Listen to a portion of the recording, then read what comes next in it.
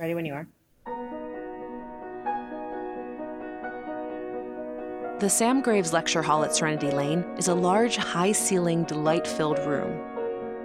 On the walls hang colorful quilts embroidered with inspirational quotes. There are rows and rows of folding chairs set up for meetings, and tucked in amongst them are boxes of tissues. There, just in case you have a tearful moment.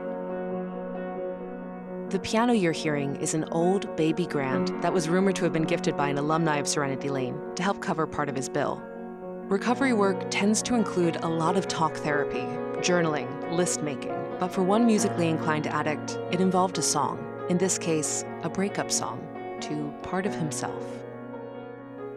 I'm your host, Jackie Danziger, and this is Voices of Recovery, a new podcast from Serenity Lane Drug and Alcohol Treatment Centers in Oregon and Washington. In each episode, we feature real people talking about their experiences with substance abuse and treatment. This week, you'll hear from Micah, a young man at the very beginning of his recovery journey. I spoke with Micah at Serenity Lane's residential campus in Coburg. He had just completed a 28-day inpatient program and was currently in their long-term residential program, Extended Serenity Lane, or EXCEL for short. Micah is a good-looking, well-dressed 29-year-old musician. He was raised in a strict Mennonite household, and he's one of 12 siblings. He's number 5 from the top, with 9 brothers and 3 sisters. When it comes to drugs and alcohol, Micah described himself as a bit of a black sheep in the family. Half of his siblings have never even tasted a drop of alcohol. For Micah, what started as some experimentation with drinking soon grew into a much larger problem. It happened really rapidly. I was going through a change in my belief system, raised really religious, but I was kind of going through a change. Tried a few beers one night, and literally within 2 months, I was an IV heroin user. So it was a very rapid thing, kind of an accident that I stumbled on it, but loved it when I did. I was a worship leader for several years in a church in Florida and very active in the Christian music scene. I started having theological questions about the faith, about the Bible itself. The more I kind of looked into it and the more I studied and asked pastors and theologians questions, my questions weren't answered, and it just seemed to be getting worse. So I feel like my faith was kind of stripped away from me in a lot of ways. I went down kicking and screaming, was pretty bummed out about it. Definitely the worst breakup I've ever been through. Grappling with these questions and struggling with a heroin addiction for some time, Micah used alcohol to wean off from the opiates, but drinking became his new destructive obsession. I am a binge drinker and have been the last few years, but my binges were getting darker. Towards the end, the last couple months, I started texting my family, my brothers, suicidal thoughts and plans. And that was only during blackout, but every time I did get blacked out, it kind of got worse. And I knew my depression was pretty bad. It just came to a point where I literally had to save my life. I've always had a hard time asking for help, very stubborn, and I'm also an isolator. So as I realized the problem was getting really bad, I just kept trying different methods on my own of staying sober. At one point, I rented a cabin up in the woods for about a month and just kind of locked myself in there, and that didn't work. Recently, I'm very close with my second oldest brother, and so I went and lived with him and turned all my finances over to him, and we had a dry house and kind of like an attempt to create our own little rehab center. But I just snuck out in the middle of the night and did things like that to get around it. So there are several different points in my life where I've tried myself to get sober, but whenever I started to get some traction and started to feel excited and positive about my sobriety, I tend to let my guard down, stop going to meetings, and then was using quickly after. So on my own, I was never able to string more than maybe 6 weeks together after the initial drug use. I asked Micah to tell me a little bit about what led up to him checking in at Serenity Lane. The last 2 weeks before coming here, I started binging. I was staying with my brother. Initially, what kind of started the spiral is he found me in my studio, passed out, slumped over my piano. I was supposed to be working on something, and this was at our combined office. At that point, he assumed I had been clean for a couple months because I was just hiding it. So after that point and him and I talking, I just kind of decided to stop hiding it. So for the next couple weeks, I would pretty much just black out every night and throw up every day. And that was when the suicidal talks that I spoke of earlier really started to happen and started to scare me and my family. It was shortly after being admitted that Micah saw the piano. He was immediately drawn to it.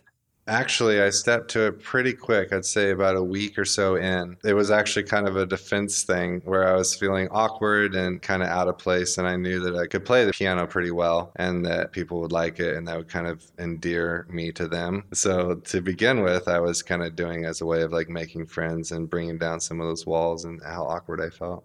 It worked. Soon, Micah had a small following and was playing for crowds on a nightly basis. And while he admitted that his motives were sometimes a little ego-driven, he liked the positive attention, the overall effect of his music was very therapeutic for him and his fellow patients in Res. It was only natural that in the midst of his intensive work on understanding his addiction and preparing to let go, that he would end up writing a song that reflected the emotions that were coming up in the process.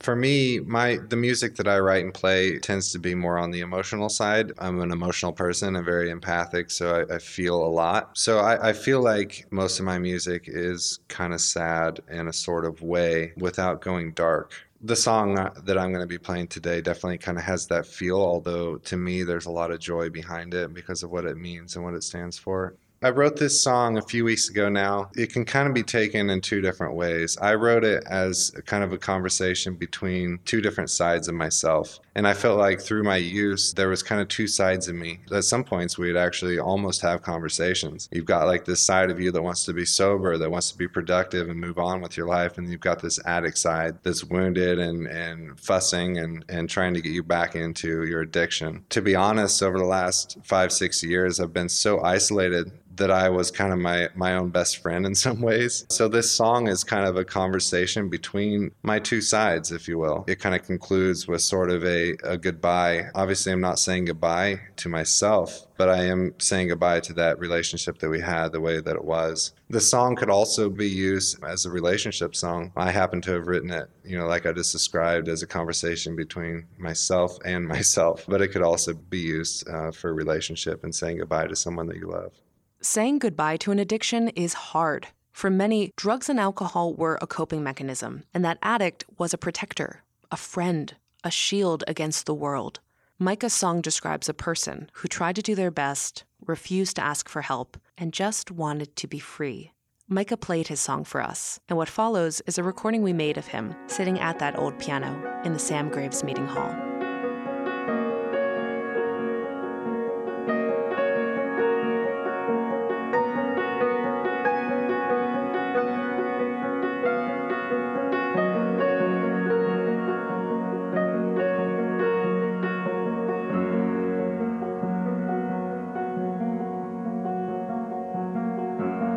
Never called when you were alone. Never called when you felt broken. Always putting up your best. Now you're gone.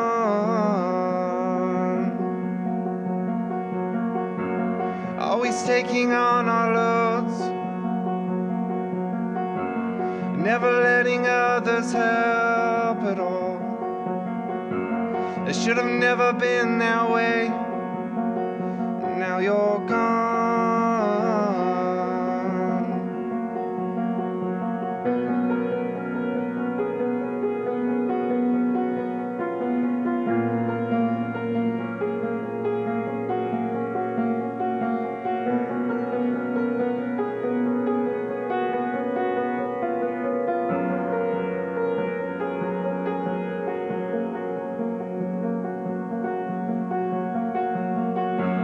It was freedom that you wanted.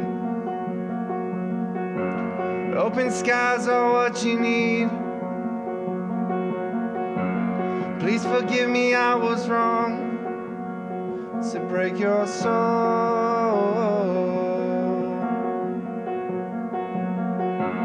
I know I should have noticed long ago,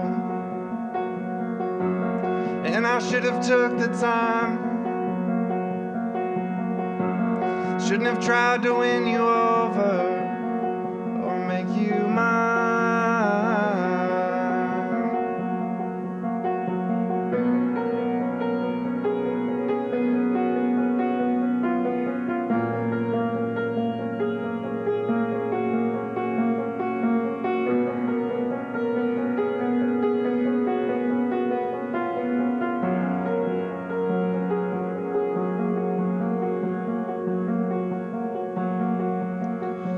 time for us to say goodbye.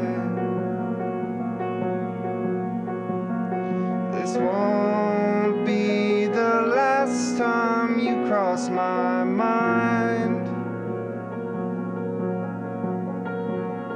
It's time for me to let you go.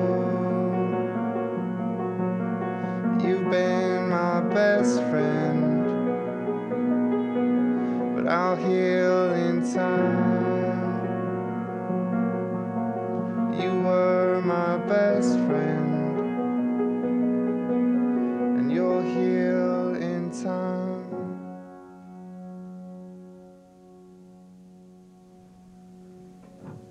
Not perfect, but better. I think it was great. Thank you for joining us for this musical interlude from Voices of Recovery. We'll be back in a few weeks with more stories about rock bottoms, moments of clarity, and life after addiction. All episodes are available at SoundCloud and on iTunes. Follow our Facebook page for photos and sneak previews of upcoming episodes. Rate us and write us a review on iTunes to help let people know about the show.